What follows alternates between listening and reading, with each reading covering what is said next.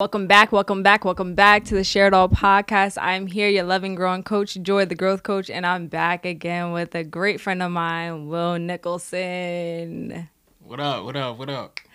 Guys, I had to call Will back up because, I feel like although your first episode that you did with me, it was good. We had to do another one because, we got to give you more justice on what you gave. Shout outs to you giving us the 7th episode topic, and just shout outs to you just in general, sir. Oh, and you almost about to graduate after this semester. Shout outs to you. That ain't hit me yet. That's funny. That ain't hit me yet. I ain't really. After December, you done, boy. And I'm out of here. At least I'm gonna try to get out of here. As you should. So today we got an interesting topic. We got two interesting topics for you. So we're gonna talk about Sha'Carri Richardson, and we're gonna have the topic talk about, is our generation entitled? Do they have like this entitled privilege type thing? But before we jump into that topic, I just got a few questions. Definitely on mindfulness and things like that. So do you feel like you a clout chaser, sir?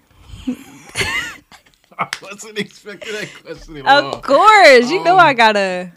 Nah, I ain't gonna lie. I feel like, yeah, we good. What's your definition before I answer that? Because all right, so I can speak from a girl's perspective. Like, a clout chaser is somebody that really, like, on social media, they getting all that hype and they feed into it and they like that. And like, or if they like around people in general, they're always like feeding into that energy, and that kind of like drives them and stuff like that. So like they're always chasing after, people chasing after them.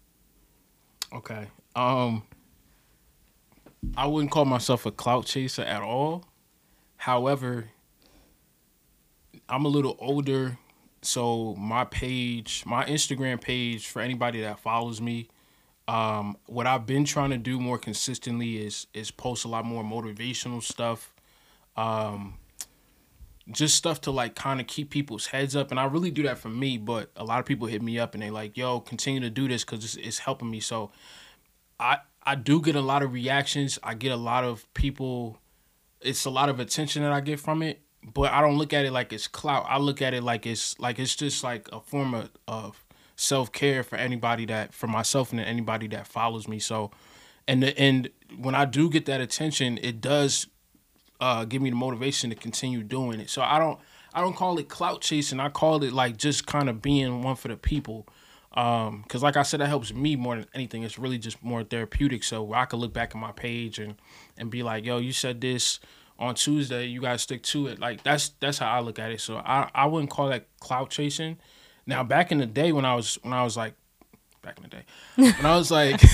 maybe freshman, sophomore year in college, maybe coming out of high school, I still wasn't a clout chaser, but I really cared about what people had to say, what the likes was looking like. So I was just like other people. So if I post something at 3:30 and it's 5:30 and I haven't gotten at least 50 likes, I'm taking it down. That's how I was thinking, but I really cared about what people were saying. Now it's different. I really don't care. I care about what people is thinking, people what they're feeling, and that's what drives me to continue to post what I post. But at the same time, I took a lot of my stuff down because another form of self-care for me is kind of purging my page and not letting people be so in tune with what I'm doing and what I got going on. And for me, social media can be a drain, but at the same time, it is therapeutic. So I go back and forth between it. But to answer your question, no, I don't think I'm a clout chaser at all. Okay. How important is it, now that you're saying that, how important is it to you that you stay centered physically, emotionally, spiritually, financially in your life? There's so many different. I mean, just a general consumption. So many different LOIs. Like, how important is it? Nah, it's very important. That's what keeps me alive. I'll say that. Not to like make it dark, but it's when it comes to if we're talking about physically, emotionally, mentally, for me, all of that is like put in one. The only thing that I wouldn't put together with that would be like financially, because I'm working on that separate, and I'll touch on that in 2 seconds. But with the physical and emotional and spiritual, I want to make sure that I'm being active. I want to make sure that I'm I'm present in the moment. Yeah. I don't want to isolate myself too much. So all of that is important because it just kind of keeps me away from feeling depressed, feeling down, anxiety, and stuff like that. So it definitely keeps me alive. In terms of financial, the financial aspect keeps me motivated when it comes to school, because I know school will be a way out for me to, get that salary job that I'm looking for. Yeah. So that, I keep moving with that. And you got a bunch of different talents that can make you money. You just playing games, but continue. I'm not, damn. Yeah, I didn't even tell you. That's another compliment. I didn't tell you to. See, Nope. I was supposed to tell you to. I know. I didn't forget. You playing me, all right. Anyways. No, you're right. I wouldn't call it playing. I just don't have that much time. I mean, you in school also, so that's understood. So Yeah. once December's over, I'm waiting for all these things to. I mean, I already started, but the thing is, I'm not telling everybody all my moves. Like, it's a lot of people who, they know I went ghost because I'm focusing on what I gotta focus on, but people don't really know what I got cooking. I know. You Chef Boyardee up in here. You gotta do what you gotta do. But I don't know if that answered your question. But. Oh, it definitely did. How do you practice self-care on a day-to-day basis? It changes every couple of weeks. It depends on my mood. For the most part, I try to listen to music as much as possible. I think music, for me, it just, music could change your mood depending on what you're listening to. That's true. For me, like, it don't matter what I'm listening to. It's gonna make me feel better. It's just the beats and just kind of getting in tune with the sound and what people are talking about. Shout out to Common. I listen to Common all the time. That's my favorite artist. Daniel Caesar. I listen to a lot of slowed and reverb songs. I got a whole playlist for that now. So definitely music. Taking long drives. So I'll go on my car, in the navigation, I'll put my address and I'll just take a drive just anywhere. So I don't get lost, because it's easy to get lost in North County. So I'll just take a drive anywhere, and I'll be driving around for like 2-3 hours, and then I'll find my way back home. So I think that's self-care for me. Also, like, talking to my parents. I'm an only child, so I can't really talk to no siblings. But talking to my mom, it's my queen, and my dad, talking to him just about sports, school, whatever. So those are my top threes at this point. Okay. I like those answers. I've never heard somebody say they take a 2 to 3 hour drive. I've heard recently people do the meditation one. I've heard people would just sit back and reflect and like close their eyes. So the 2-3 hour drive, you got gas money then. I got something. I've been working hard this summer, so I got something. But that's okay. You got gas money. That means lunch is on you then. Oh, we're gonna get eat. Yeah, we're gonna. I was gonna ask. Yeah, let's go get food. Yeah, so after this, I'm kind of hungry too. So we're gonna get into the nitty gritty of this topic. So I'm excited for one. We came up with this topic together. Actually, weeks back. I don't even know how the conversation started with that. But the topic is, do we live in a self-entitled? And you don't even like calling it self-entitled, but I feel like it's self-entitled. Well, the reason why I didn't like self-entitled, like, it's because when I think about entitlement, I think about self, period. You know what I'm saying? Unless you're talking about the entitlement of a group, but that becomes a systemic issue, and that's another topic. But just for the purposes of this conversation, when I hear entitlement, I'm thinking about self. So that's when you say self-entitlement, it's like, all right, you doubling up on self. But it's cool. I get where you're coming from. That's the OCD kick. That's just me. For me. So the self-entitled culture. I'm gonna let you speak first. I'm gonna let you speak first. Why I gotta speak first? Because guest. No, I understand that, but I want to see where your head is, because that'll determine how, like, where I come with my response. So we broke it down because we said female entitlement, the I deserve it now culture, dating and relationships, effects on humanity, and then the last one, which is kind of like a bonus. Mm-hmm. Does the current generation date with intention? Right. So I'm gonna try and touch on all of them, but not really. The last one I'm gonna save let's for go. Yeah, I'm gonna go one by one. But I'm saying just in a general perspective for the quick. Discuss it that way. So self-entitled. I do believe we live in a self-entitled society. I hate to say it, but it's true. I think everybody's thinking about how to get themselves forward, but they're not thinking about everybody else that's in their corner. The one person I can say I actually applaud that doesn't live in a self-entitled culture is LeBron James. Because just hear me I out. just want to ask what's your definition of self-entitled? Because the first point that you just made, I'm trying to figure out. Okay, so when I mean by self-entitled, I mean like it's me. It's about me. And I'm only thinking about myself, my growth, how I get to the next level, how I continue to make money, how I care about my look. I'm not worried so much about, although I got people around me and I love and care for these people. When I get up there, I'm not focused on bringing everybody else up with me. So all the time. Can I tell you my definition? Okay, go ahead. Because that's part of it, right? But when we started talking about self-entitlement, that's not what came up first for me. Okay. What came up first for me was, if I'm entitled, I'm thinking like, you owe me something. That too. So we know we've coming from two different perspectives, that's fine. But how I'm gonna respond is based on the world owes me something. Oh, I believe that one too. I was gonna say that I feel like that one when it comes to the I deserve it now culture. Okay, all right, cool. So, all right. So, but I'm thinking entitlement. I'm thinking like it's me versus the world. I feel entitled that I can do whatever I want or I can say what I want, and there's no repercussions for my actions. True. So that's how I'm thinking. Like, oh, when I get up here, I get to the top. Like, there's just so much that I can do, so much I can say.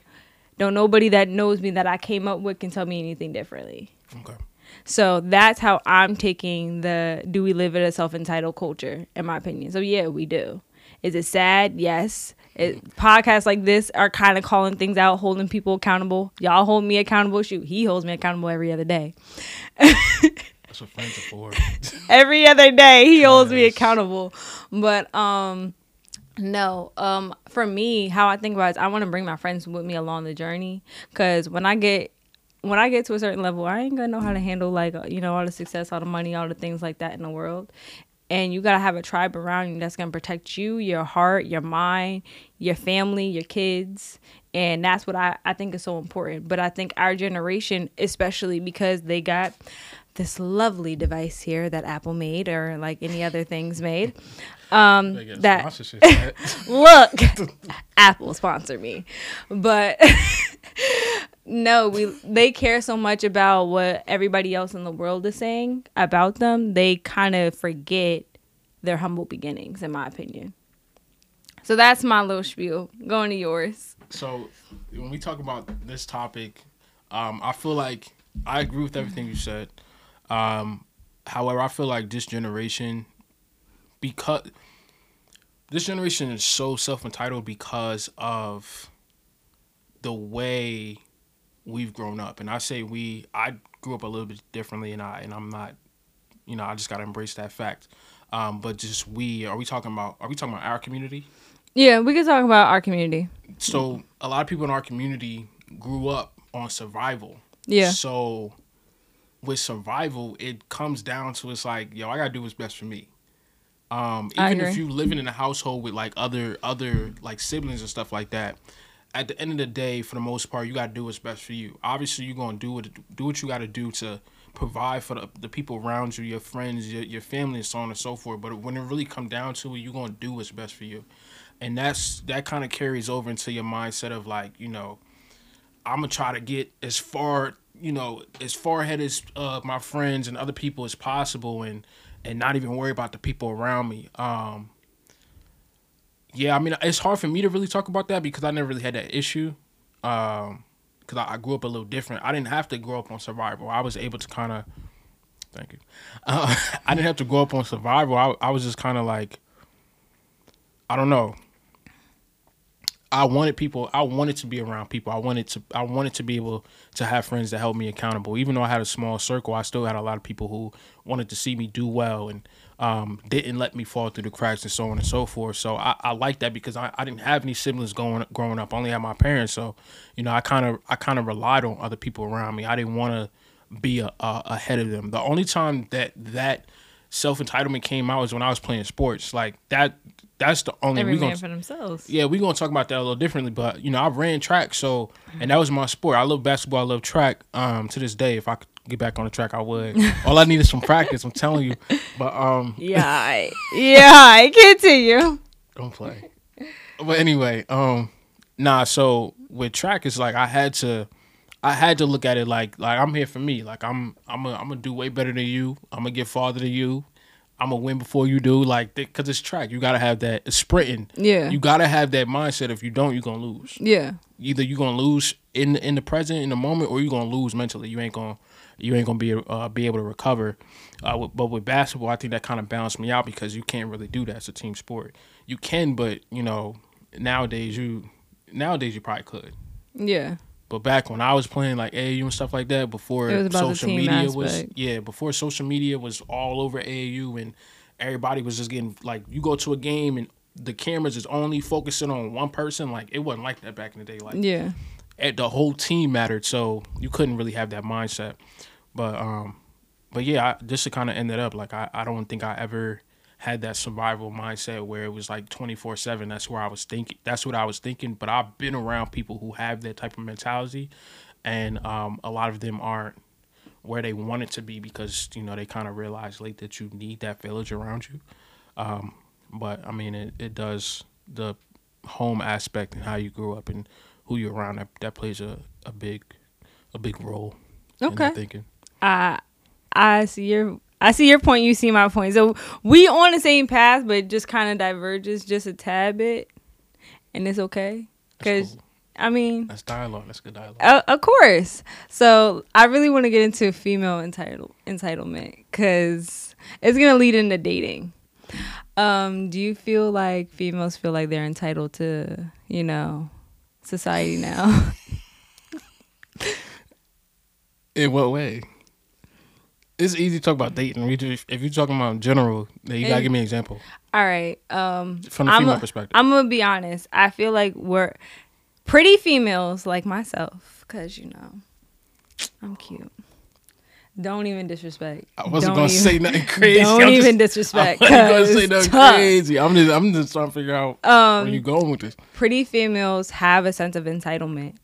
When it comes to guys either lusting over us, or guys like willing to give us the world and we don't have to work for it, or just sometimes honestly I feel like in the workplace.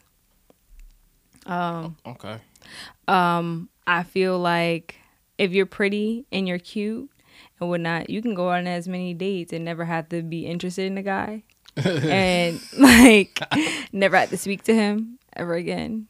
I mean, it's kind of true. Have I ever done it? I've done it once. However, there's a particular reason.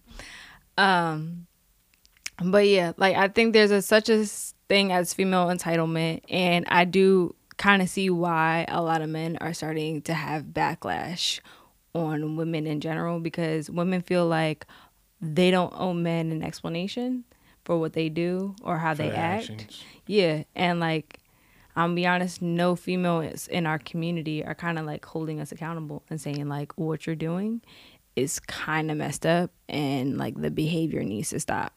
So that's just personally my opinion. And there's a way to stop it. There's a lot of ways. Yeah, like if a lot of women start holding like one another accountable. It's deeper than that though. That too. It's a systemic thing if you really want me to be honest. Deeper than that. Well, no, obviously you can't get no deeper than the system, but it's from a male perspective, like it's not even deeper. It's just like there's a way that a lot of people ain't thinking about it. Okay, so please let me know. From a male perspective, fellas. Okay, let's get their voice. Y'all gotta stop feeding into that. That's the problem. Is a lot of dudes like our actions. Women are only going to do as much as they're allowed to do. That's true. That's the problem. So if you're strong in who you are as a man, do not feed into that. If you feed into her being entitled, she pretty, so I'm going to give her the world. But can I say a little thing? I don't mean to cut you off. I'm going to say something that Kevin Samuels says or anything like that. The Godfather. How many men out here are really getting WAP? Let's really be honest. So the men that are not getting whopped like that, they gonna feed into us because they want this attention. Tell me I'm lying. Tell me I'm lying. Because I promise you, I can go into my DMs right now.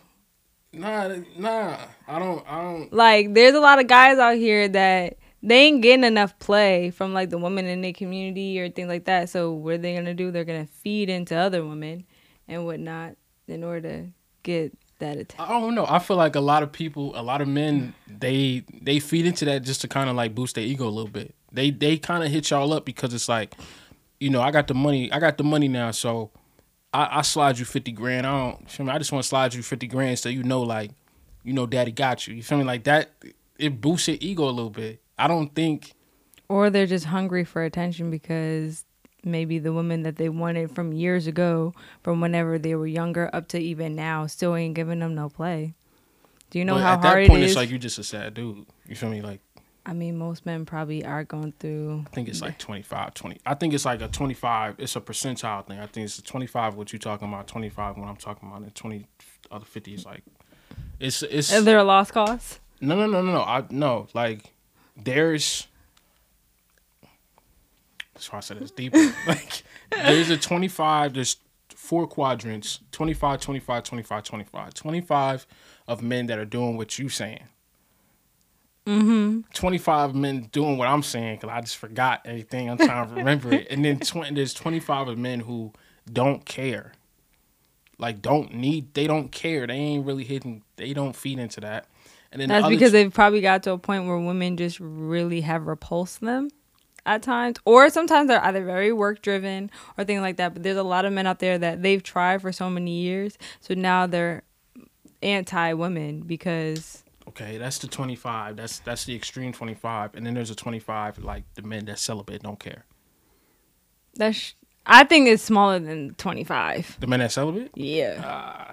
I think it's definitely it'd probably go down to 22. No. You feel what I'm saying? It probably goes down to like but no, 10. The reason why that number for you might be coming up is because it's not a whole bunch of dudes that are going to be out here like, oh yeah, I'm celibate because of the way people view that word or that terminology. They're gonna be like, what? Like, oh, you don't want none, or like, what? That made no sense. Or you like super holy? Like, it's a lot of people not gonna just come out and be like, yeah, like I'm celibate, but I think it's way more than 10%. Way more than 10%. Way more than 10%. You're bugging. All right. You're 100% bugging. It's 10%. First of all, unless you're on a 10%, we don't know the statistics. I'm just telling you, there's a lot of dudes. I know a lot of dudes personally they either legit celibate or they just wait until marriage. They don't. Okay, that's different. But they still are paying attention into. They're still playing into like the attention of women. No, what do you mean paying? If you look, I'm a man, right? I just don't. I'm not going not. Let me. If I'm not in a relationship or I'm not talking to somebody, then I'm gonna do what I want to do. But if I'm go ahead. I'm telling you. I forgot my point. Because you're not sitting from the woman's perspective. You're not seeing from the man's perspective. I have had men that are in different countries from the United States of America. A lot of those dudes ain't even real. They just bots. You feel what I'm saying? Like, y'all see, y'all. Like, I got men in America. I'm gonna be honest, I got women in America that like me, and if you do, hi. But that's everybody. But just in general too, though, man. We get the same thing. It's different. But at the same time, y'all, the women, y'all get a lot of attention. Like, it's different now. You feel me? Y'all gonna get tons of attention. And then women, y'all feed into it too. It's like, oh my God, he gonna give me $50,000, but I never met this man before. Like, I'm gonna take it. Like, yeah, but if we take it, just know that just because we take it, I was just having this conversation with Kiani last episode. Just because we take it, that don't mean that we gonna give you what you want. But that's not what we talking about right now. Unless we have that agreement. That's not what we talking about right now. Because that's another conversation. Y'all, I'm not saying y'all take the $50,000 50,000, y'all automatically we entitled to something. That's not what I'm saying. What I'm saying is a lot of women feed into the idea of this man wants to give me $50,000, so I'm gonna scam this dude out of giving me $50,000. You know this dude is giving you. Let's say it's an older dude or just somebody that you know you would never give not even a wop to. You would just never talk to him. Of course. So but you still gonna take that man $50,000 and then you never gonna talk to him again. And then later on in life, he gonna be like, man, like I gave this woman $50,000, but she. But are we supposed to feel bad because y'all? I feel like morally, I mean, granted, I feel bad when I do that because I will tell people up front. My intention is. So you do that? No. You just. No, I'm saying I've never done it. I've only went on one date and never texted the person back. I'm not talking about dates. But I'm talking about I've never taken money. I've never taken clothes. I've never taken. But there's women out here that do that, and I understand that. And will take but it. I'm saying, if you do that, I mean, personally, I don't feel bad, and I do and I don't feel bad. The reason why I say I don't feel bad is because you should know a woman is going to know based off her. If you study body language, right, a woman will tell you if she's interested in you. But if she'll tell you with her eyes. I don't know that. She'll tell you with the amount of time, like. No. Let me explain something. Let me explain. Okay, wait, sir. You expect men to be mind readers like men? We're not mind readers, but you can tell. No, men can't. Men, we don't pay attention to that. Some people do because we got all the time in the world to do that, but most men ain't. They not gonna be sitting on their phone like she texts me 10 times. That means she like ain't nobody looking at that because a lot of times that changes like every year is different. You know what I'm saying? Even so it got to a point now where it's nothing against I respect it, but like I had a conversation with some of my students and I didn't know this 2 years ago, but I had a conversation with some of my students when it came to like their interactions with men in the workforce and at their jobs or whatever, and they were like, look, we don't like when men say, hey, smile. Or they'd be like, oh, you should smile. Me personally, like, that was like, it wasn't like shocking to me or anything. It was just like 2 or 3 years ago, I don't think people would have had a problem with it. But now it's changed because like the culture is changing. People are starting to look at things differently. So in terms of like us understanding your body language or the way you communicate and we supposed to know everything, like it's almost like y'all got a handbook. Like men are not sitting down reading no handbook for y'all. Because it's just too much. We don't care about all that. We really don't. Some men do, but it depends on how, like, if we really trying to get to know you, if we think you the one, we're going to read the handbook 10 times over because we want to make sure that I'm for this woman. I want this woman in my life. I'm going to make sure that I know everything about this woman, hand and front, back and front. Like, I'm going to know everything about this person, so I'm going to read the handbook. But for the most part, you ain't going to find nobody trying to figure out, oh, this is what she means by that. Like, that's not, even women don't do that for men. So why would we, like... Okay, but I see what you're saying, like, when you're speaking from, like that person, but I'm talking about in a general sense. Like, what I mean is that if a woman is giving you her time and energy, but she's trying to put a dollar amount automatically into it within the first... Corny. Yeah, like the first 5, 10, 20, 30 text messages, or like, oh, if you see me, like if we're going to go out to a date, know that we're going to a steakhouse or we're going to Mario... Well, I'm not even going to say it. Stop talking to you for that. Huh? Unless I got the But I'm saying, but like at the end of the day, if they're trying to put a very pricey dollar amount on like you meeting them or you being involved with them or things like that, that should just be an automatic red flag. Like, so she clearly feels like I owe her for her time. But that's not, that's different.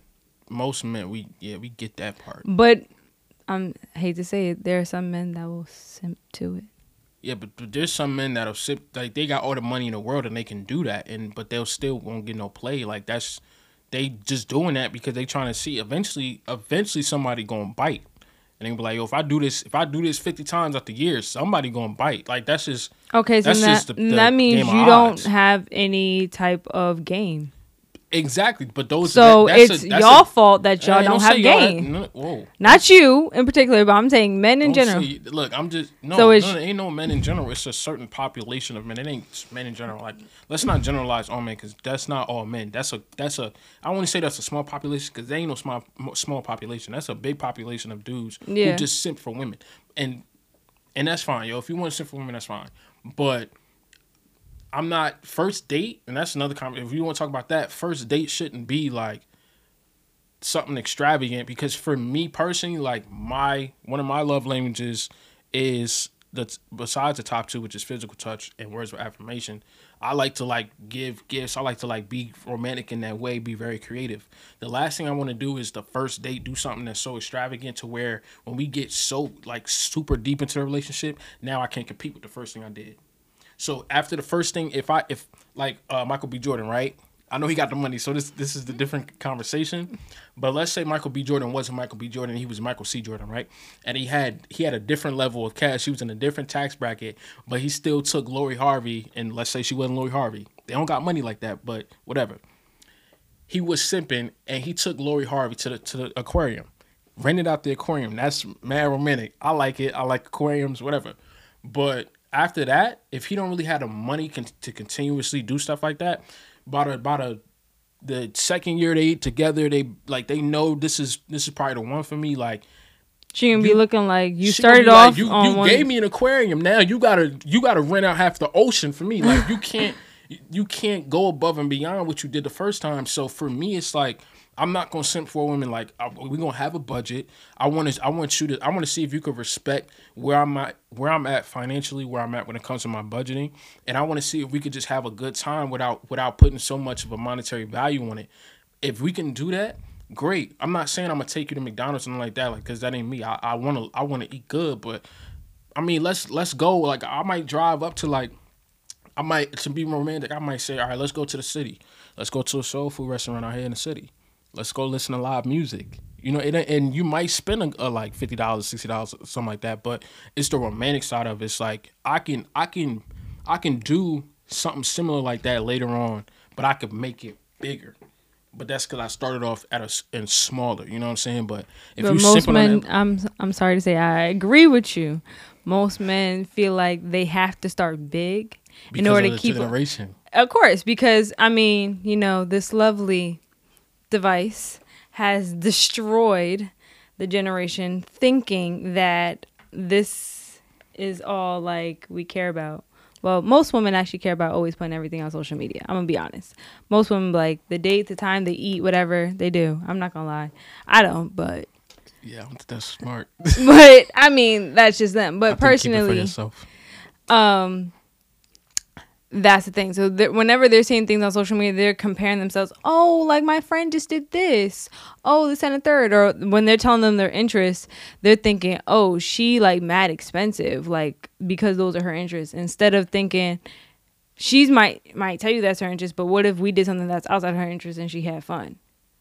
And so now she got a brand new interest. So I think men are thinking, in order to get women, we have to stay within their interests, and it can be an expensive interest. So that's kind of another thing. And yeah, but I mean, my advice you know, I'm big on like dating strategically and like how to do that because I grew up just, you know, being a gentleman about things and taking people on dates, and I actually like going on dates, especially first dates. I think that could be a great time. Second dates is even better if you really get. If you really put the thought into it. But when it comes to first dates, the biggest advice I can give you is to, first of all, like plan it out ahead of time, communicate, see if that's something that she will want to do. Like don't come up with a first date where y'all diving off of a cliff. I mean, unless she's into that. If she into it, great. But that's where the communication. You don't want to be like, "Oh, I'm about to surprise you," and y'all get to the cliff, and she's like, "Bro, I got a super serious thing of heights. Like, I break out in hives." Now it's like, damn, like you ain't going on the second date after that. So you want to communicate, but I think just start off small and take a risk to it too. Like you could start off small and still take a risk.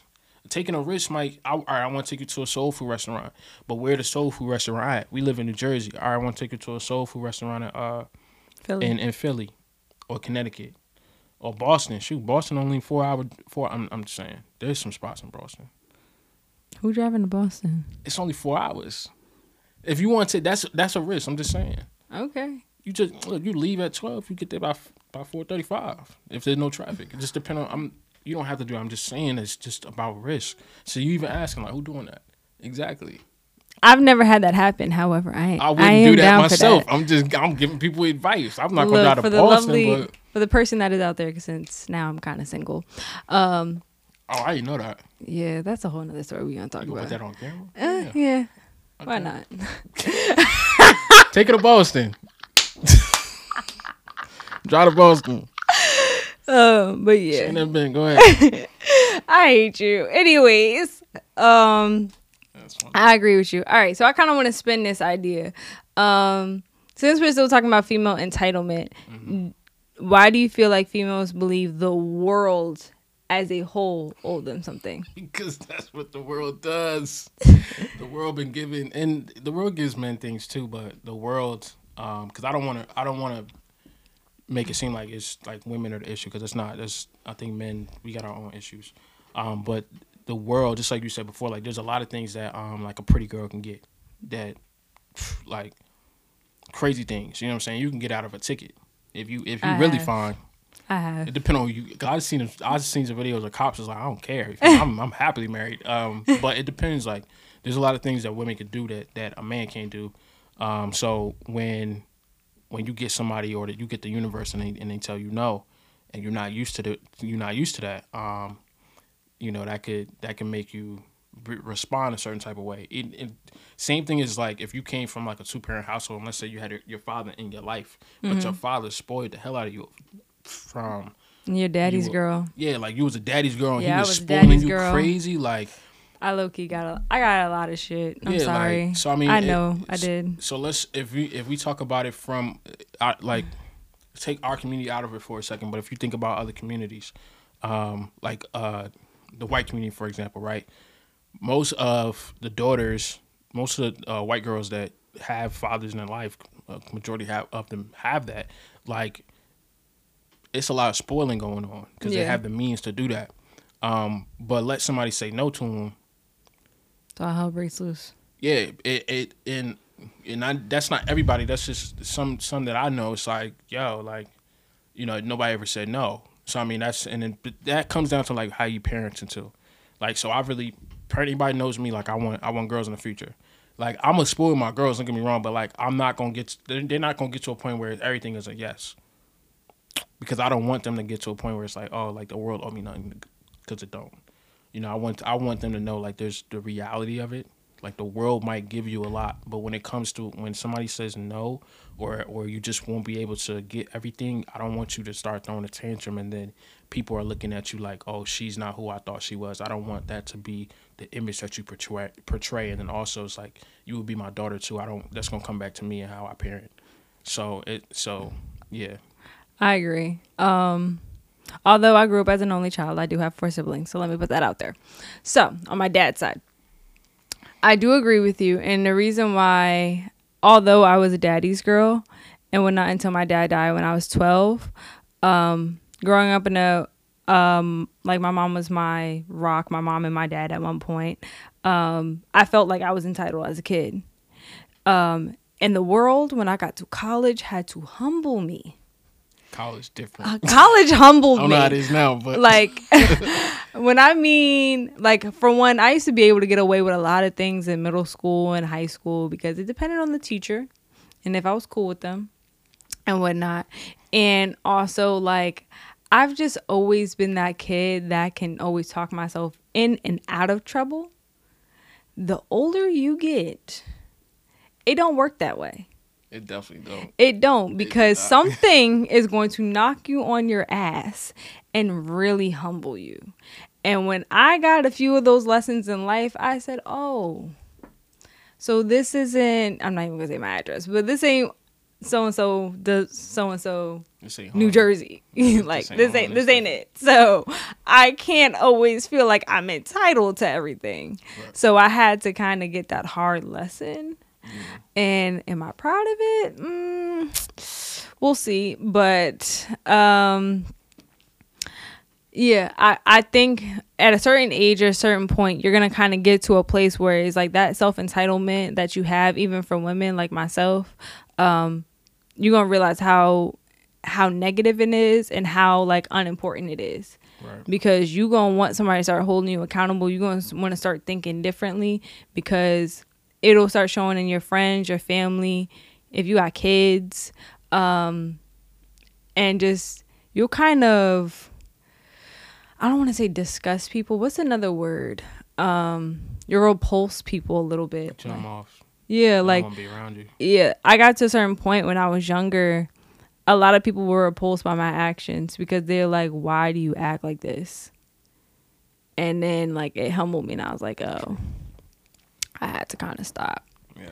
So I'm not as entitled. Don't get me wrong. Like I know I got pretty privilege. I don't use it always to my advantage. I probably do use it to get out a ticket. So if there's a cop watching, I'm so sorry. Sorry. Once again, that's not like. I'm sorry, but I mean, I don't want to pay, $300, $400, $500 if I don't have to, or $40. I'm not trying to. I really don't want to. But other than that, I ain't gonna get into it. But other than that, yeah. Let's switch the topic really quickly. Just to shake it up, that I deserve it now culture. That goes for men and women. What's your view on that? I deserve it now. Are we talking about relationships? No, just in general. I mean, that's just that instant gratification thing. It's like there's so many different topics with that. There's so many different ways you could think about it. The first thing that comes up for me is like there's a few things. So you could think about it from like a sex perspective. Okay. So I was watching a video recently. It was on YouTube, I think. YouTube or Facebook, I'm not sure. But it was Rob Funny. What's his name? Rob's World or something like that. He's funny.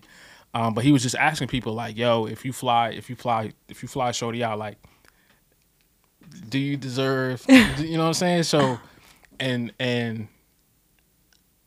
a lot of people was like, "Yeah," and he was also asking women, and they was like, I mean, no, some people say yeah, because they say I'm down for whatever, I'm gonna go with the flow. But most of them said no, like no. For me, it's like I agree with the woman perspective, because if I fly you out, sometimes maybe I just want to have fun. Like maybe I just want to go out and like I'm not. When I started really taking vacations and stuff like that, I haven't really done that much. So if my wife is watching, we can start going on vacations a little bit more. I got my passport, but no, like me personally, I don't really feel comfortable going places by myself. Like I'm not a solo trip enthusiast. You know what I'm saying? So I might, if I had the money for it, I might be like, yo, like I'll fly you out. Let's go here. Let's go there. Let's get some food. Let's just enjoy each other's presence, each other's time. I wouldn't be so quick to be like, yeah, like you owe me something like that, because at the end of the day, don't nobody owe you nothing. So I mean, that's how I was looking at it.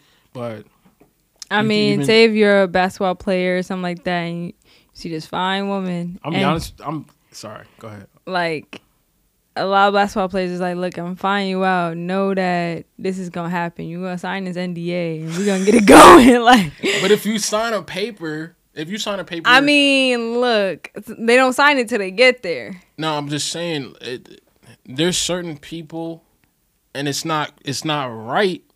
I'm not condoning none of this, but it's just certain people that have a certain type of lifestyle, and they have a certain level. They in a certain tax bracket to where it's like, if they fly you out, who can I use as? Nah, I don't want to use nobody because they might watch this. But if you've been in the league, the NBA, for like 3 years, let's say when you first got in, you was a top 15 draft pick, so you got money at this point. Like you making your bread. You a millionaire, but you multi-millionaire, so you got your bread. People know you. Let's say you a good looking dude, so women like you. They want you out here. Like you desirable out here. You know what I'm saying? Like you like an open candy, you an open packet of chocolate out here. You feel me? That's how people looking at you. So if you got a whole bunch of women, if they got a whole bunch of women that want them, and at any given day they can get anybody they want, and they fly you out, in your brain you should be like, yo, like they want me for something else. Unless they unless they like in love with you, like kind of like rest in peace Kobe, it's Kobe Day. Unless they like Kobe saw Vanessa and was like, Well, that's my wife. That was his high school sweetheart. That don't count. No. Yes, they were high school sweethearts. Kobe and Vanessa? Yes, she's known him ever since he was 18. But they met on set of what was it? A music video shoot. Really? You ain't know that, see? No. I thought that. So from what I knew, that he was young when he got into the league. Number one. Yeah, he was 18, but she met her when he was 18. Like he was still in high school or something like that. No, he got drafted at, if I'm not, it's 18 or 19. Or wait, maybe that's LeBron James. You're thinking about James LeBron or somebody else, because Kobe he met Vanessa on set of a music video or something, or it was something. But when he saw her, he wasn't like Mamba Kobe at that point, because he was still young. But Kobe was Kobe though. He was young, handsome dude. He had money. Women wanted him like that. Like women want most NBA dudes. But Kobe saw Vanessa and he wanted her for her though. Like that, he knew that was his wife. So she probably wasn't like, they probably really did have a chemistry and they probably clicked right there, where she wasn't like, oh, he only wants me for my body. She probably was like, oh, he wants me for me. So a lot of women, like, if they don't really, if an NBA player or NFL, whoever, if an entertainer or a sports athlete don't really want you for you, and you'll know. We could talk about that another day, but you'll know if they really want you for you. It should kind of click in your head, like, yo, out of all these girls, like he flying me out to an island or something like that. Like, maybe it's not the only thing that he wants, but that should cross your mind. And I'm not saying you should give it up. It should definitely cross your mind. So when he or she, when they fly you out and they say something like, yo, like, so what's good, what's popping, like, you should not be surprised. You should just be like, I knew that was it was a possibility. I think you should have that conversation prior to even getting on that plane. Then. No, that's true. But I mean, if a woman wanted to, so like one of my celebrity crushes, I got two of them, but I'm gonna just shout her out real quick. If Chloe Bailey wanted to, shout out Chloe. If Chloe Bailey wanted to fly me out, you feel me? And she like, listen, like, I think you handsome. I'm gonna fly you out. Take you to the opera. You know what I'm saying? Like, I'm gonna go. I'm not gonna ask many questions. Like, I'm not gonna act. That's Chloe. You feel me? I'm not asking no questions. I'm like doggone grownness. I'm like, yeah, what's good? You feel me? So it's a few people. Her, Paula Patton. I'm going. You old. Oh, I'm an old soul, so yeah. I know. Paula Patton, fine. I know. That's a fine woman. I know. It's a fine woman. Paula, if you watching. I'm dead. But anyway. No, I'm just saying, like, yeah, if a woman wanted to fly me out and I think she's super attractive, like Chloe, like, I'm not gonna ask too many questions. So you and on top of that, it's vacation. I'm not gonna ask too many questions. But I think differently about it. So you believe that? Do you believe that the I deserve it now culture is just like kind of, it's getting worse, or you think it's getting better? I think it's getting worse, low key. Like not even low key, high key. I think it's getting worse, but I think slightly it 4X could get better. I think 4X also kind of made it worse in the black community. Personally, I think a lot of things made that's it one worse. Of the things. That's one of the. I wouldn't music put videos, it all on them. No, I'm not saying put it all. I think it made it worse. I think music videos, because everybody thinks that they can make it. Music industry. Yeah, they made it so bad to the point that everybody thinks they can make it out in 2-3 years. They can have like rappers can get money, all this. And but to be honest with you, you can. So even I was watching the interview. I forgot to do his name. Anyway, it was a Redman interview, and Redman was basically saying like, at this day and age, like with this new hip hop era, like, I can get my grandmother on the track and she say a few things and everybody gonna be like, yo, you heard that new grandma track? That was hot. Like, and next thing you know, she blew up. She gonna get a deal and she gonna start making bread. Like, and so he was saying he had a problem with the new era because it's like nobody's working hard for it. Yeah, the work ethic is not there. So when you actually see the real artists who are really putting in the work and their work ethic is on 100 and they're not getting the level of support that they need to get, that's what the issue is. So like, shout out my boy Justin, right? My boy Justin is my best friend, is my brother.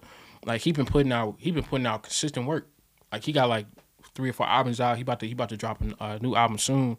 But like because he might not. First of all, we in Jersey, so a lot of Jersey artists don't get the respect they need. But because he might not talk about a certain thing or have a certain sound, or because he didn't put the word little in front of his title, nobody's really paying him no mind. So I mean, but he put in hella work. So if we talking about like if people were to make it just off the amount of work they put in for their craft, he would have blew up. You feel me? So and like I said, shout out to him because he really do be putting in work. I agree. I know a lot of artists. I have a lot of friends that like either are creatives or doing music and things like that. And the amount of work they put in is literally insane. Right. Even like here I'm on the podcast and things I do for JWP, it's really insane. But unless you're talking about certain topics that people want to hear, people want to know about, or it can go viral on TikTok and something like that, you're not gonna get the recognition you deserve. Right. And it's gonna take you years to get there. So. Good. For certain artists that are like that, I think they have to step outside the box and realize they can't live in the I deserve it now culture, because if they do, it actually will infringe their craft. Right. And oh no.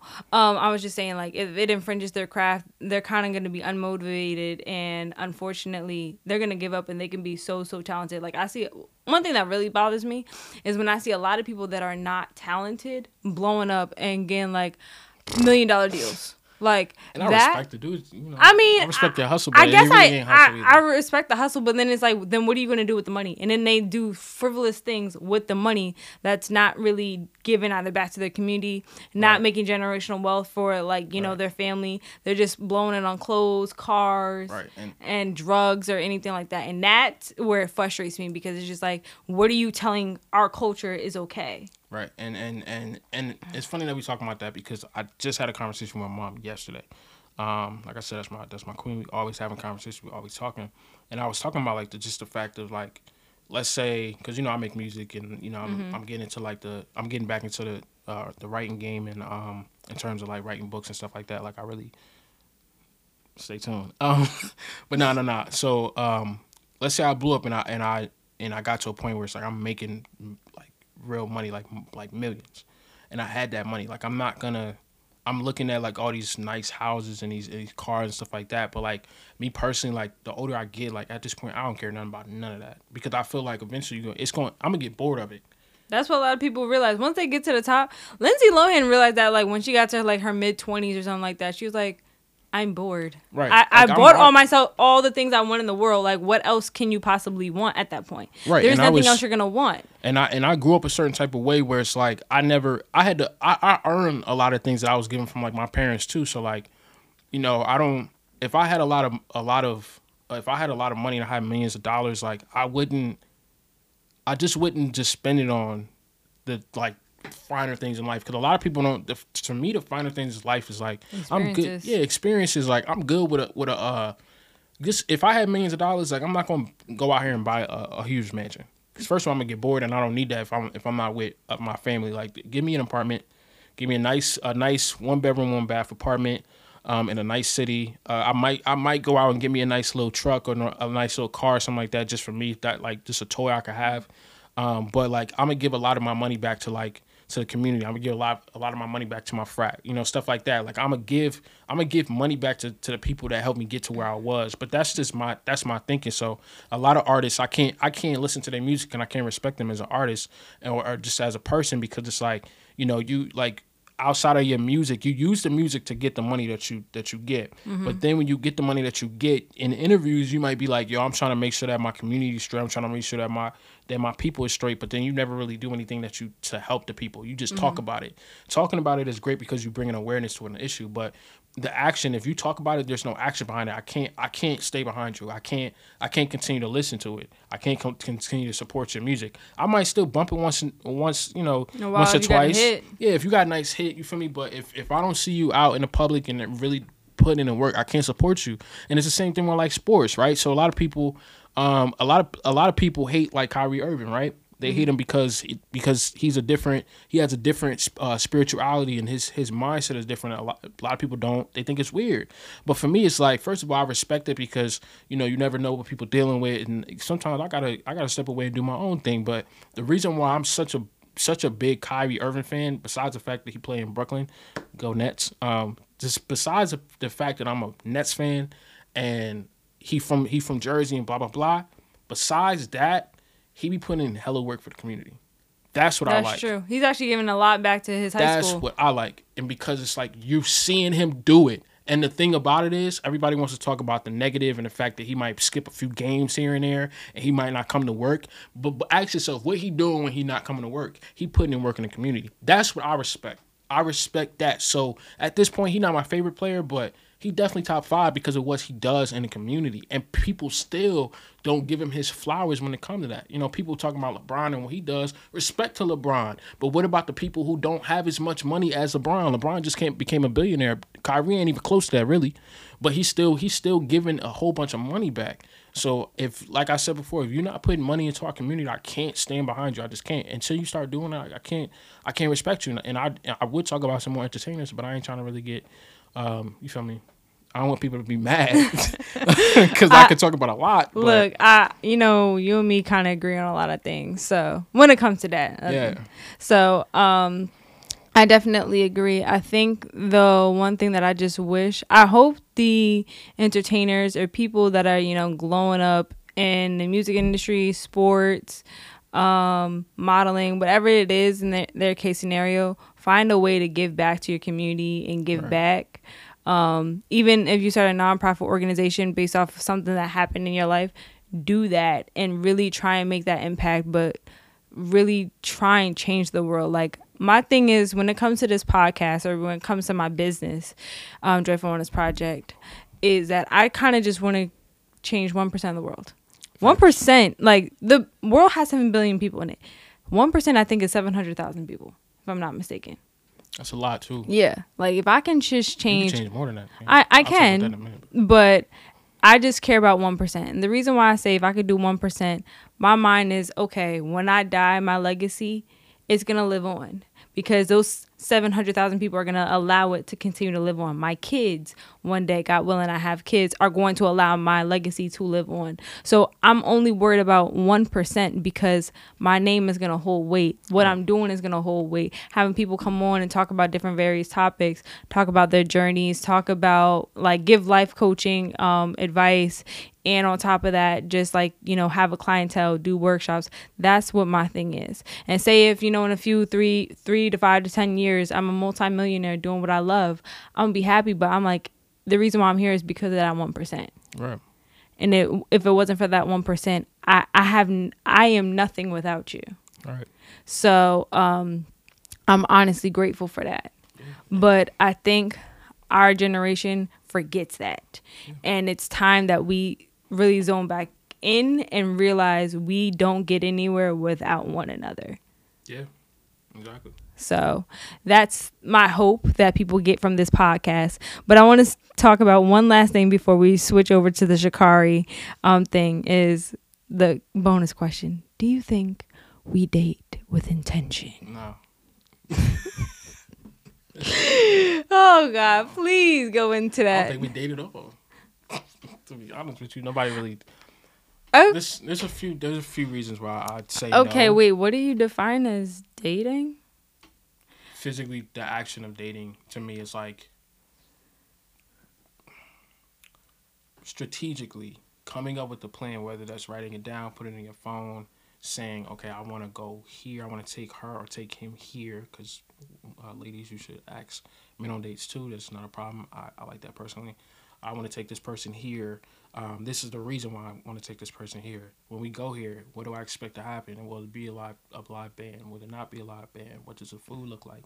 How much will the food be? What's the chances that the food gonna go over $100? Blah blah blah blah blah. What am I gonna wear? What am I not gonna wear? What is she gonna wear? Should I ask her what she's gonna wear? Should I ask what he's gonna wear? So on and so forth. How should I pull up? Should I pull up music blasting, or should I be more conservative about it? Blah blah blah blah blah. And then intentions when you get on a date. What am I asking when we're on a date? What's my first question? What's my second question? Does the second question stem off the first question? What are you asking? Why are you asking that question? This is a lot. So yeah, I'm just saying, that's how you should be thinking about the date. That's intentional dating.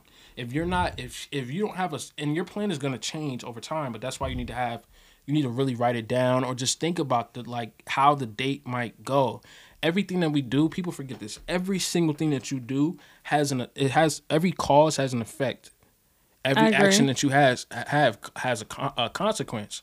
So let's say you say, all right, I'm gonna pull up, I'm gonna go pick her up, but I'm gonna pull up real loud, my music blasting, everything. But depending on the neighborhood she in, they might not be used to that. And I ain't talking about a white neighborhood. I'm just talking about just a neighborhood. It might just be a like my neighborhood here. Yeah, they might just not be used to it. So now they see her, they know the father or the mother, and they know that girl, and they know like she really going out with them. They might say something to her, and then now instead of her coming outside excited about the date, she might come out the side doing one or two things. She might spaz on you because she's like, why would you roll up bugging? I got my neighbors tripping. Or she might not be comfortable getting in the car with you, because now she's might be in a different headspace. So it's like the small things. I'm not saying don't bump your music, but just be aware of everything. But when it comes to intentions, that really comes down to the questions you asking. When people ask you like, what's your intentions with this? What's your intentions with me? What's your intentions with my heart? I think those questions are a little bit more, you got to be a little bit more specific, because those have become questions where anybody could rehearse it before the date. You need to ask specific questions. How have your last relationship been? When was the last time you were in a relationship? Why did that end? Who ended it? Was it a mutual thing? What could you have done better? What do you expect out of your next relationship? Are you dating to marry? Are you dating just to date and just to F around? What do you want to do with your life? Where do you see yourself in 5-10 years? Do you want to have kids? Do you not want to have kids? Do you want to have a puppy? Do you not want to have a puppy? Do you even like dogs? Do you even like cats? Do you like goldfish? Stuff like that. You know what I'm saying? Like, do you want to grow up at this date, or do you just want to sit here and have a conversation? You might say, I want to take you to a soul food restaurant. I'm going to get ribs, but I just want a salad. Okay, so let's go to Chopped. Let's just create salads, and let's eat salads and just have a conversation. So having certain types of communication and with intention, like that's very important. Because you want to show the person that you're actually interested in knowing who they are, knowing everything about the date and how to progress forward, how to move forward with this, because you're showing them, I really care about this. I really want something with this. If you don't want something with that person, don't date them. Okay. Just talk to them. That was a lot. I can go on and on. I'm just trying to shorten it. I know. I'm gonna give my speech of what I want to say, but it kind of piggybacks off yours. So I agree with a lot of things that you say. I think the one thing that I do want to say generally, I don't think people date with a purpose of what that future in the relationship could be. And so that's like, I agree everything with what you say, but when I mean like date with intention, I come off rip when people ask me like, what am I dating for? I'm dating to marry. I don't date to play around. I don't date Shoot to your wife if you listen to me too. But people know that. People ask me. Like I don't date just to have fun. Like I've never been like a girl that likes the one night stands. I've never been like the girls that are like, oh, I'm here for a good time but a short time. Like I'm not. I hate that. Take that off your Tinder bio. Like I've never been that type of girl. Like I mean, for one, I live a slightly sheltered life. Like we're gonna be a little honest. But like my mom raised me to be like, whatever you do, know there is a consequence. Know that you're a reflection of me, and like. The majority of the people that I've ever been with I was in a relationship. Wow. So I've always thought about long term. And now that I'll be 24 October 8th. Stop. Now that I'll be 24 October 8th, I'm thinking about marriage. I'm thinking about kids. Like I've recently been telling like my friends or like people just in general, I'm like, damn, I really want to be married. Like I like the next few years, like I want to like be able to go on vacations. Like this is either I don't know if I'm gonna have a husband. I don't know if I'm gonna have a wife. I don't know who it is. I don't know who it is, but whoever you're out there, a few years from now, go ahead. So my boy Jarrell was at Montclair. Everybody knows Jarrell, King of the Dougie. That's my guy. Jarrell he put something up on social media, something like oh, I'm just talking to my wife or something like that. Oh, and don't mind me, I'm practicing. So for me personally, like, yo, I always be practicing this. Like, I'll be like, yo, nah, like, I can't go out today because I'm hanging out with my wife tonight. I can't wait to say that because I want to say that. Like, I want to be like, nah, like, I can't go. I can't go out for drinks, man. Me and the wife having date night tonight. Like, you know what I'm saying? Like, I don't know about other people. I don't know. That's just me. For me, that's how I grew up. Both my parents was married. They've been married since the day you was born. Yeah, like even before that. So, but like I just grew up as a and I think that came over time. Like I wasn't always a romantic person because I just had a means I was young. But like now that I'm older, like I'm big on romance. Like I want to be able to say that and like with pride and be like, nah, I don't like you. I don't want you. You know, I got a wife. Facts. With my ring. Like I want to be able to say that. So like, you know the song Good Man by Neo? Like that's like I gotta play that song for you. But like trash. we're not gonna get into anyways. Yo, he ain't the same. No. Anyways. He a good actor though. Anyways, like I was saying before I got really cut off with a indiscreet comment. I look forward to in a few years just be like, I really love my husband or I really love my wife. Yeah. And whatnot. Like I'm gonna look forward to that. And then like recently I work with kids. I work with a lot of kids with disabilities and just in general. I've been working in schools for, a few years now. Like I see all these kids and it's like, I just want a little mini me. Like I want a son. Like I just want a cute little son that has, beautiful eyes like me, like if he gets green eyes like my brother, he has light hazel olive eyes like me and my dad and my other brother, like I'm cool with that. Like, or a daughter. That's all. I don't care what she look like. I ain't worried about daughters now because I don't know if I got the patience and the heart, but I feel like most women say that about. A mini joy. I just want a daughter. That is a path. No, I'm just saying for me, a mini me is a path. I just know I just know like how I would be as a father, and I feel like I would have a lot more fun with the daughter because I'm like I said, I'm big on romance, so but I want to be able to show my daughter what love looks like, and love is different nowadays. So I don't want to say what love looks like from a man because she might grow up wanting something different, or wanting to be with somebody different. But I want her to see what love looks like. Period. So I want to be able to go on like daddy daughter dates with her when she's like 3 or 4 and be like, hey, we're gonna dress up, she do the hair, and then we in the living room, but I got candles out or whatever. Mm-hmm. And I want to be able to like grow. And she see the love that you and your wife. She sees that, you know what I'm saying? So, and I'm giving her gifts like on Valentine's Day. She gonna get a gift too. My wife gonna get whatever she get, but I'm gonna make sure that my daughter, my baby girl is getting a gift as well, or on her birthday. I'm gonna make sure that she's not spoiled, but she's taken care of. You know what I'm saying? So that's me personally. I just feel like as a man and as a future father, I feel like I would get so much joy out of, and not, no pun intended, but getting so much joy out of doing that. I just feel like that's what I really want. Now, if I have a son, I can do the same thing, just I would, we could play video games together. Like I'm gonna do all that. I'm gonna be 50 playing video games with my son, but I'm gonna be kicking him. I'm gonna be wilding him. I'm not taking it easy. You feel me? Like if we playing 2K, you losing by 50. You know what I'm saying? Like, or we gonna go outside. I'm gonna show him what playing outside is, or whatever he wants to do. You know what I'm saying? Like, all right. So I got a question. Yeah, I think I know what it is. Did your dad whoop you in 2K then? Nah, we don't play video games so much. Okay, but I mean, I raced your dad about 2 months ago. Yeah, I want him to know I whooped his behind. Anyway, day. Huh? It was a bad day. She wouldn't do that normal day. Are you kidding me? She thinks she does. Are you kidding me? She ain't raced me though. She ain't want to smoke though. Anyways, I wish I had that video, but the point is, like, what do you? 50, you 50? I'm 24. What's good? I mean, he was talking a lot of smack for like the past 2 years, but that's what the point is.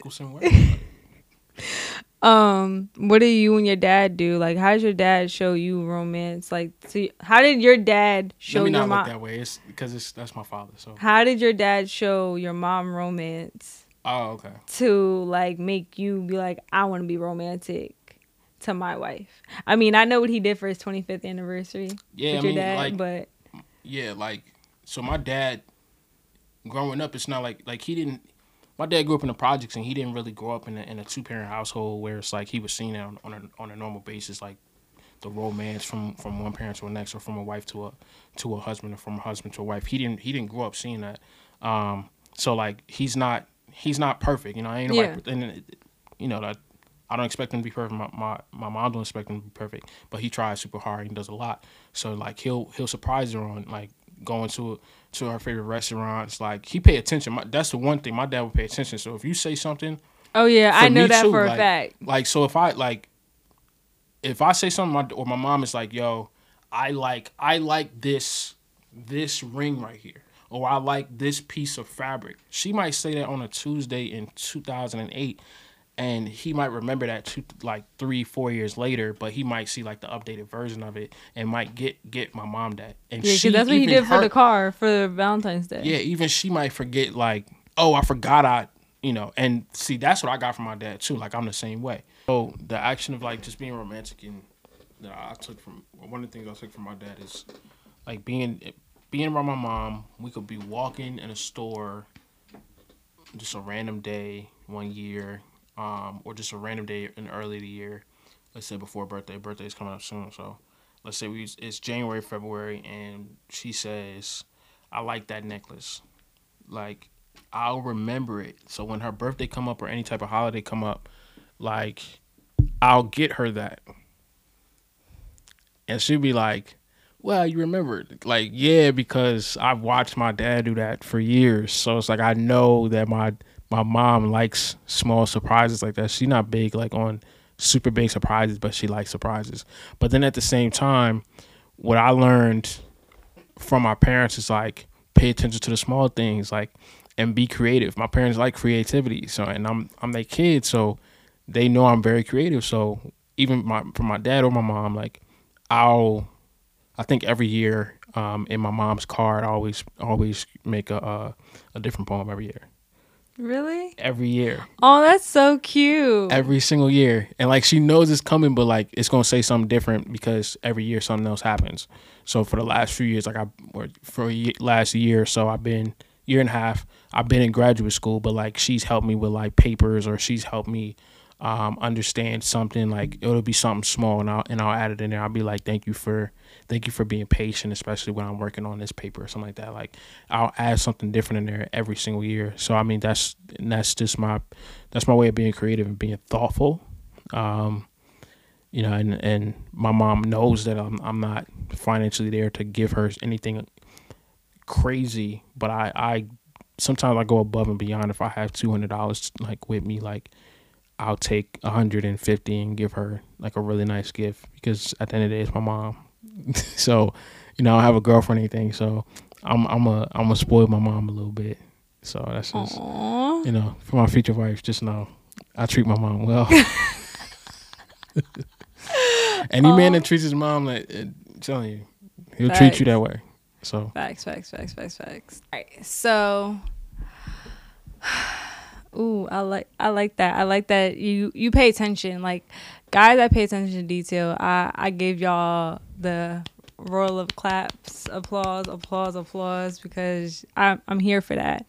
Women that are of substance, we like that. We appreciate that. We will pay attention to you. If you pay attention to us, we pay attention to you. We will cater to you. Fellas. So I think that's a good thing that you do that. When it comes to romance, for me, I think I've always just been a hopeless romantic. So me too.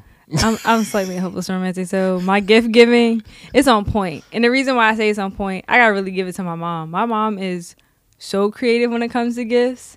Every year, and I don't know what she's going to do this year because I'm turning 24. But like every year is she's either decorated my room, and I tell her even when I'm married, when I have kids or whatever, if I'm living in a different state, she got to fly out and still decorate my house. Like depending on what year, if it's my 30th, my 40th, my 50th, and God willing, she's still alive. So then I'm sorry, that's her job. She know that. Any major birthday, my 25th, and I'm not in her house or anything like that, just know she gotta fly somewhere and decorate my room. She gotta decorate my house. I'm sorry. The tradition. That's the tradition. Across the country, like that's like she gonna have to fly like while I'm just asleep to at paint night. A room, like No, she like because like what I mean. So if you walk in my room, there's this there's a note on my door and it's like, oh, clean up your room this and third. And I'm like looking, I'm like, I know my room is clean. Like, so what's she talking about? So I came in my room, I think it was my 16th or 17th or 18th birthday, and she had decorated the entire room with like happy birthday 18. Oh, you mean like queen. That? Yeah, like stuff you ain't like talking that. About like paint the room. No, I mean like okay, creatively do stuff like but that. But your husband and your boyfriend gonna do that. I mean, of course, but like that's a tradition like me and my mom have. And then like I'm gonna show the gift that my mom got me for my 21st birthday, and I cried. So My dad died when I was 12. My grandmother just died 2 years ago. My grandfather just died when I was this past December. So the four most important people in my life are them, and including my mom as well. And as you can see, like they're clearly on my wall. And I value like them, like the wisdom that they put into me, the love, the knowledge. And so for my 21st birthday, she made me this. And when I tell you, I gotta show it. I'm gonna take a picture of it and I'm gonna put it in. Like it's a blanket, so y'all can see. Like my dad is right here, my grandfather and me are down here, my mom and me are right here, and my grandmother and me are right here. So like when I mean like I cried for like an hour straight, like in her room, she's like, "I want you to open this gift first." Like that's something that holds weight. Like any Christmas, any birthday, granted, and even Valentine's Day. Granted, my mom has never like forgotten on Valentine's Day. I don't even think maybe this year. I don't think she did. I think she got me like a card or something. But like her gift giving has always been on point because she thinks like creatively outside the box. She's like, I know I can give you everything in the world, and she has, but she wants me to know that I'm loved, I'm appreciated, and like she wants me to think like it's not about like how much the value of the gift is, it's how much weight it's going to hold in your heart.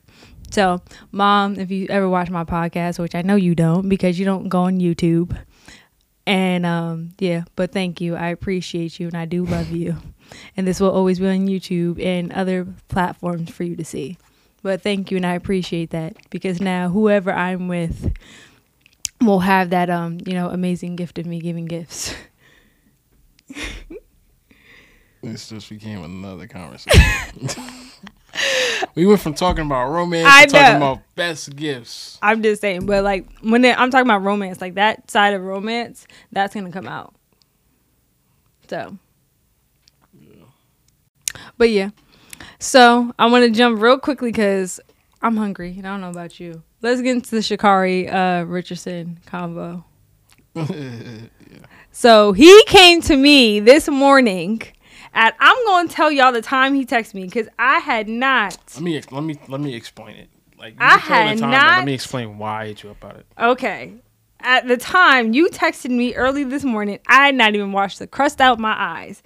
It was 7:59 on the dot. I just came back from walking my dog. Up early, so. I know, and he was like, "We gonna talk about this on the podcast." I didn't say that. I said we need to discuss. I didn't say we gonna talk about this. We need to discuss the Sha'Carri Richardson shit on the podcast. Both ran track competitively, so we can speak on it from the black male and black woman perspective. No text. And hence how he got here today. So the reason why I woke up seeing more stuff, and I also watched the video yesterday or the day before. A guy was reacting to the whole situation and how she hasn't really been super humble and just whatever. And I forgot what I saw this morning, but I woke up and I was like, yo, like I want to say something about it because I ran track. So I think about it from like I have a love for the sport.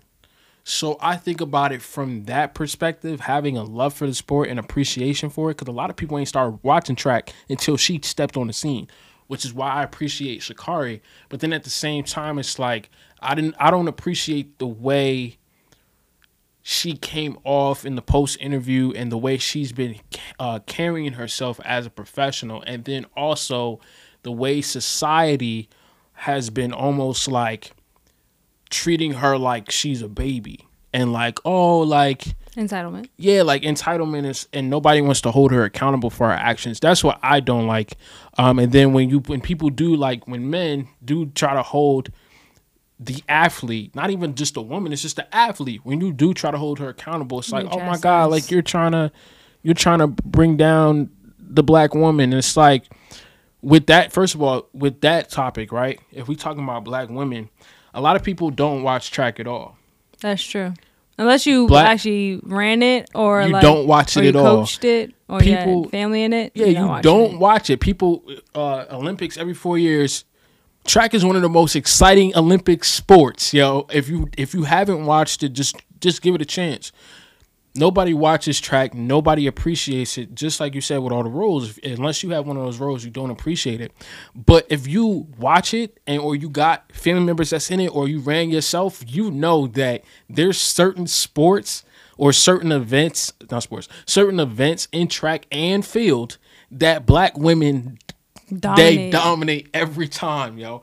The sprints, definitely the sprints, the hurdles, the distance runners, the jumps. The Kenyans be kicking. They be kicking up on everybody. The jumps, high jump, triple jump. Shoot, even shot put. Some of the best women on the planet, black women. So when people when we start talking about accountability of an athlete and how an athlete is supposed to carry themselves, it don't have nothing to do with the fact that she a black woman. It really don't. And if y'all want to, if black women think about it that way, then you have to think about it like, yo, Sha'Carri, you're a reflection of me. I see myself in you, because she's the modern day FloJo. A lot of people that don't watch track and never watch, they don't know who FloJo is. If you don't know who that is, look her up. You'll see she's basically a modern day version. She got the hair, she got the lace front. She got the long. I don't know if it's lace front. I don't know. She got the wig. Okay, wig. I don't know that stuff. Sorry. She got the wig. She got the long hair. She got the attitude. Not that it's not a bad attitude, but like she has the attitude you need to be successful in the sport. She has all that. She has a personality, and she speak like us. Like she is a reflection of so many black women in our community. And if you want to hold her to that pedestal, if you want to put her on that pedestal, hold her to that level, then you have to hold her accountable for her actions, because she a reflection of y'all. So whatever she do on TV, if she wilding on a post interview, you need to be like, yo, sis, like this is how you should have handled it. This is what you should have said. That's the first part right there. That's what I have a problem with. It's like, y'all want to hold men accountable for the fact that we sports fans and we going to talk about what she should have done professionally because we trying to look out for her, but y'all don't really want to hold her accountable. Y'all just want to treat her as a kid and be like, oh, well, I'm going to play devil's advocate for a quick second, because when we first talked about this, I didn't think about this. I don't know where Sha'Carri's from. So being that I don't She's from Dallas. Okay, but I don't know if she's from a lower income, middle income. She's from I think lower, close to middle. I'm not sure. So with that being said, if she just got her deal with Nike in the last year or two and whatnot, she probably hasn't had time to really ingrain herself in that culture of like how to walk, how to talk, and how to be professional in certain aspects. This is her 2020 and 2021, if you really think about it, because really nobody really raced like that in 2020. This is the year where she's really getting her clout, right? And not to say it's a bad thing, but like they haven't had enough time to groom her. And for prime example, I'm gonna speak on my baby, my best friend Sydney. Sydney grew up in a middle class, family, and on top of that, like we went to Union Catholic. With Union Catholic, like there's a set of standards in which we have and we have to abide by. And just Sydney in general is a young, proper, and God-given, driven young woman. So how she speaks, how she walks, and how she talks, that's just been her. And on top of that, she went to the Olympics when she was so young, for prime example. She went when she was 16. Okay. So 16 turning 17 in the week after. So from that experience, she kind of had to groom herself and change in the past 5 to 6 years, right? So now with that being said, Sha'Carri, on the other hand, may have not had that opportunity to be groomed the way my best friend has, because Sydney's been signing New Balance for the past 2 years, right? So she's had publicists, she's had managers, she's had her family be able to groom her, she's had people, adults around her, grooming her image, where certain things are not going to fly. On top of that, just Sydney's just a type of breed where like she just always thinks before she acts. That's just naturally Sydney. And also, if you just recently go watch her past Instagram post video that she made, she even speaks on that. So I'm not comparing the two, but I'm just saying when it comes from when you come from different walks of life, you have to understand that that's not how everybody acts, because there's some, you can't take the hood out of everybody and whatnot, because that's how people are. You can groom it, make it look good, but I think it's gonna give her, she needs a little bit more time. She needs a little bit more grooming in a sense. I get what you're saying. You can't take the hood out of people. If you look at Allen Iverson, he was in jail before he went to college. Like, he went to the pros. He had the cornrows. He had all that. He was one of us, but he was professional. You know what I'm saying? And nobody. And if somebody would be like, "Oh, well, what about the practice thing?" Like, yo, he wasn't coming off crazy. He was just, you know what I'm saying? It wasn't nothing OD. He was being professional about it. Even if you talk to him now, it's like he knows he's one of the best basketball players ever, but he real humble about it. You know what I'm saying? Like I met Al. I didn't meet him, but like I saw him in person. Like he walked right past me, whatever. But like he's a very humble and very quiet person. But we know like he one of the greatest. You know what I'm saying? But it's so many things with Sha'Carri. Like I get where you coming from, but there's a lot of reasons why Sydney. It's not even the way she grew up. There's a lot of reasons why Sydney is. Yeah, she's talented. Sydney is, she a GOAT. You know what I mean? And I know she gonna watch this. You a GOAT. It's cool. But just like society wants to see a certain type of woman at the top of sports. They want to see, not that Sha'Carri she's not a beautiful woman. Sha'Carri is a beautiful woman, but Sydney is Sydney different. I'm telling you. So Sydney is a beauty. Like she could be a model. I mean, she is modeling now. I know that. That's your friend. But no, it's like Sydney, she probably wouldn't have to, even if she wasn't like a gold medalist or nothing, like let's say she was doing her thing, but she wasn't like crazy great, you know what I'm saying? But she was good enough to like maybe get bronze here. Like she still would have got something because like she's beautiful. You know what I'm saying? So her image would have got her something. So with a person like Sha'Carri, not that she's not gorgeous, because she's still getting commercials and everything, but it's like she's getting commercials because of the type of personality she has. They putting her out because she knows they're gonna be attracted to her because she reflects the entire black community, and people are starting to pay attention to the track because of her. It has nothing to do with her beauty. Not to say that Sydney hasn't earned that, but Sydney fine as hell. So that's part of it. You know what I'm saying? So like, and she probably knows that. And then also with Sydney, like if she wanted to talk shit, she probably could. And nobody would like look at her like what? They would be like, you go, sis. Like it would be different. But like, so I just feel like Sha'Carri got it. She's a lot of growing to do though. She 21. And you think you got it all together when you was 21? No, but I knew that. But you a professional though. You have, all right, this is the thing. She came out of school early. She could have stayed all 4 years, but she was like, I'm going pro. So she had that mindset. When you a sprinter, you're supposed to have that mindset. If you don't have that mindset, you're going to fall. We talked about this. You're going to fail mentally, and just you're not going to be able to do what you need to do because you won't have the confidence. I respect the confidence, but if you're going to leave school because you think you're the best, and you probably are the best, and then you go pro, but you got to understand when you go pro, there's certain things that you can't be out here saying and doing when you go pro. I know it's you, that's who you are, but you got to change because now you're a brand. You're not just Sha'Carri Richardson from LSU. You Sha'Carri Richardson from USA. People look at you differently. So whatever you say, however you say it, whatever you do, people going to chop that up. They're going to be on you. Like, you have to be aware of that. If you're not, then you should have stayed in school and still had some more growing. That's how you grow. Stay in school and take the time to really talk to some more people, have some more interviews, so on and so forth. Is she really the only one that, after a lot, and it's the loss, really. It's the loss for me. So, like I said, confidence is important, right? I get it.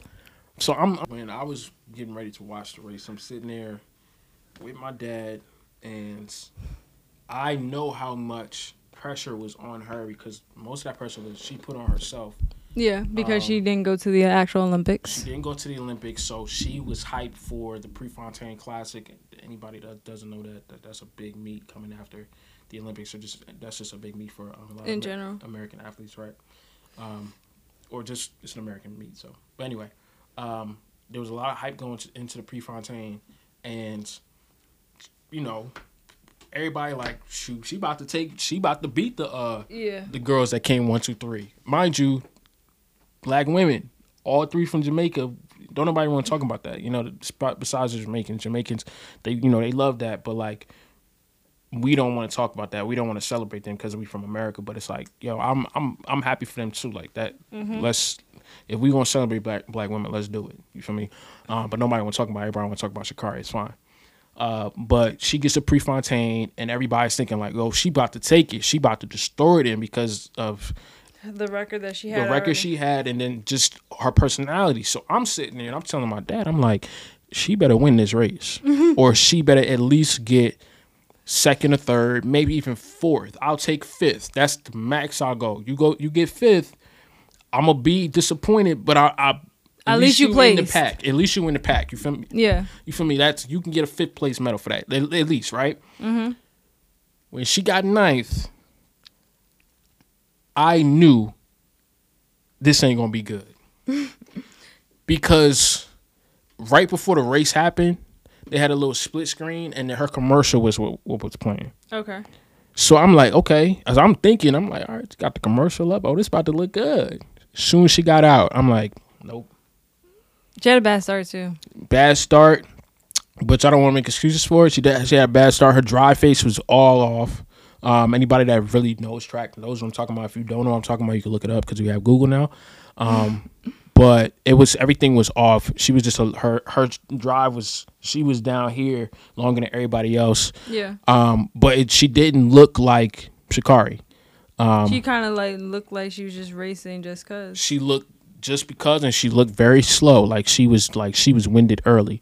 But the fact that she got 9th place after all of that talking and the taunting of Jamaican athletes, because that's basically what it was, and everybody saying, oh, she about to do this, she about to do that, and she got 9th.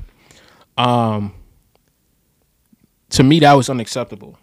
I agree. Like I said, I feel like I would have been okay with her getting 4th, 5th. I wanted her to get 1, 2, 3 at least, or at least 3rd. But the fact that she came in dead 9th, like there was girls in that race that should not have been beating her like that. That's true. She ran a time that there's high school girls in New Jersey that ain't even the fastest girls in New Jersey would have beat her.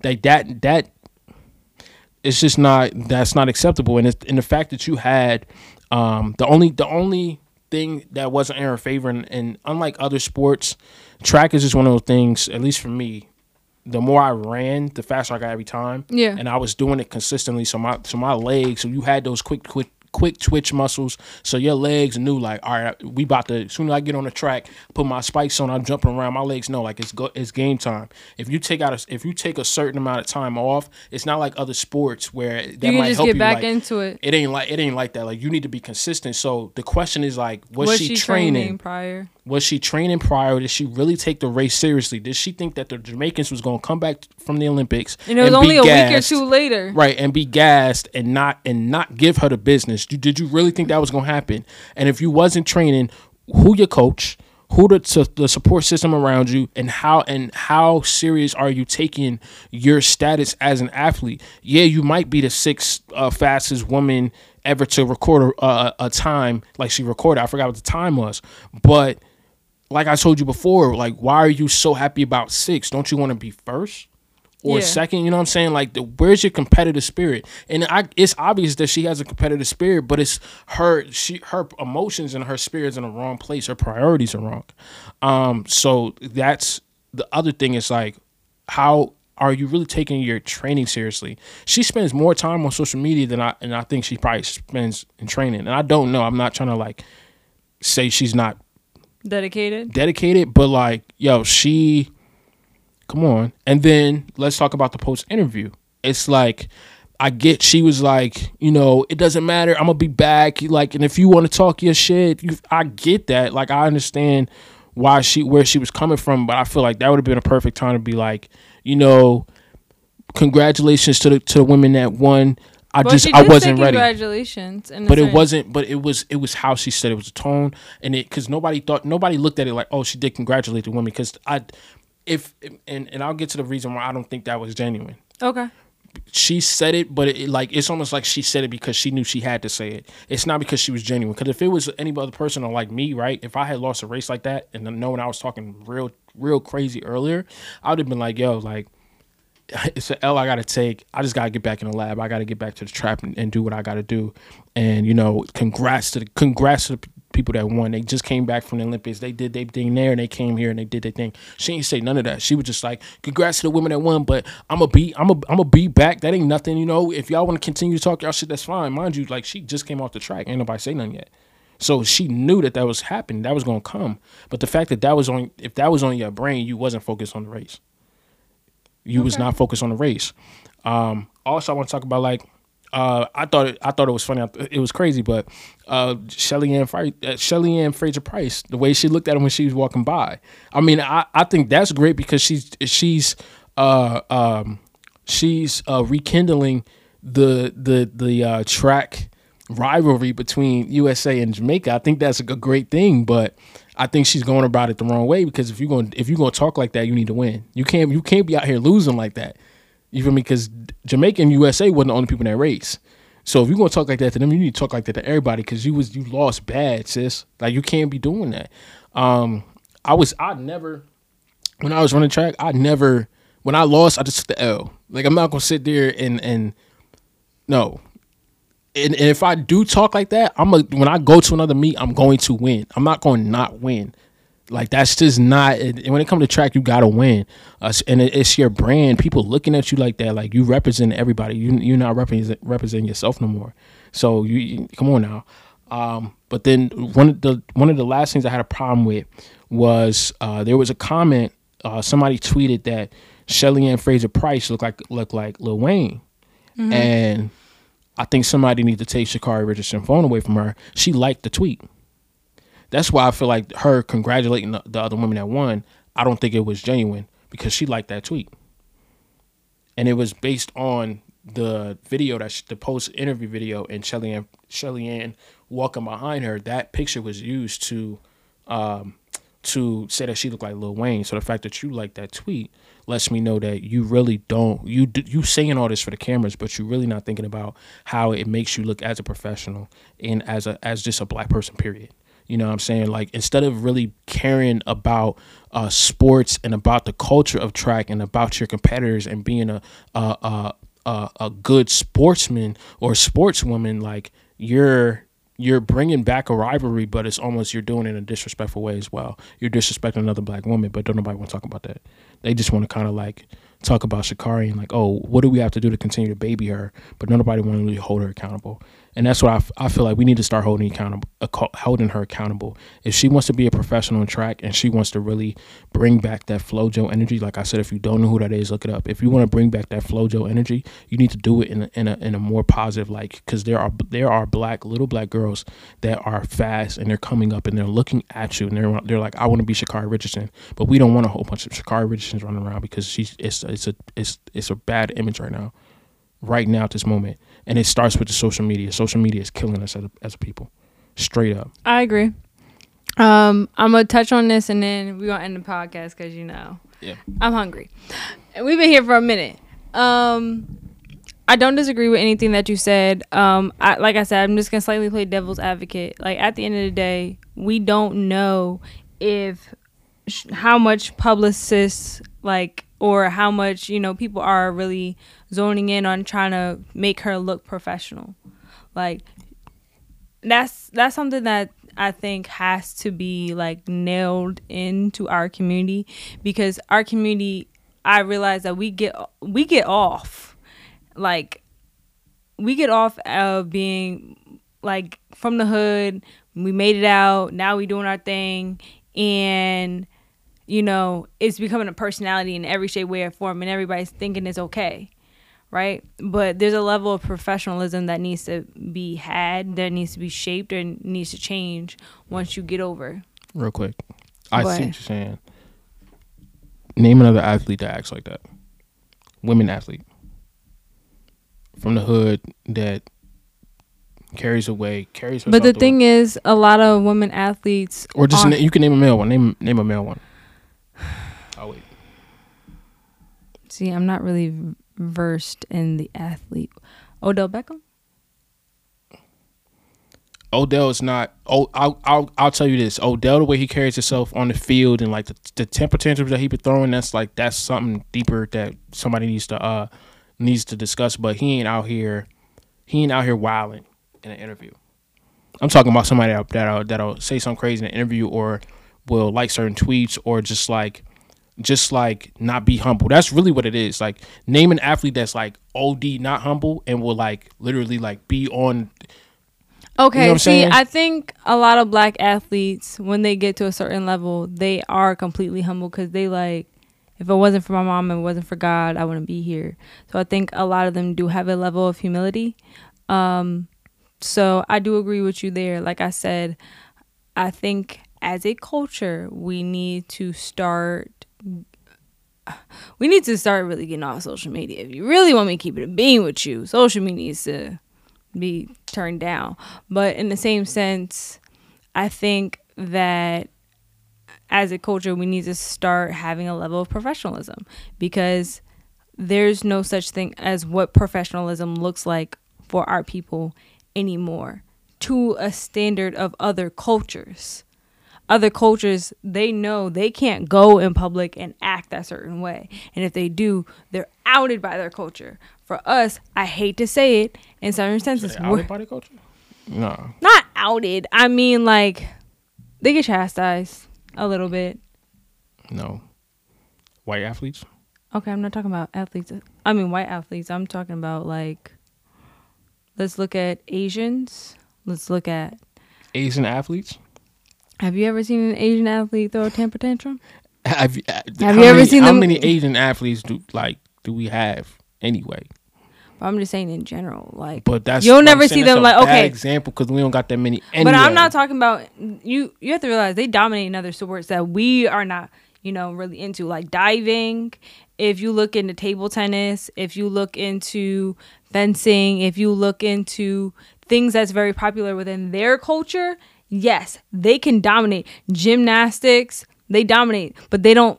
Like I said, it's not prominent in our like culture thing. It's our problem is professionalism for any culture. Professionalism looks a different for everything you do. That's true. If we're talking about sports, like it looks different for every sport that you're in.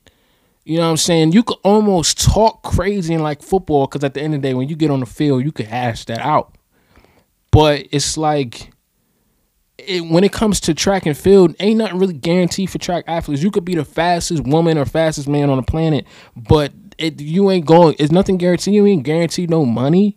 You know what I'm saying? So if for me, it's like, yo, I want Sha'Carri to.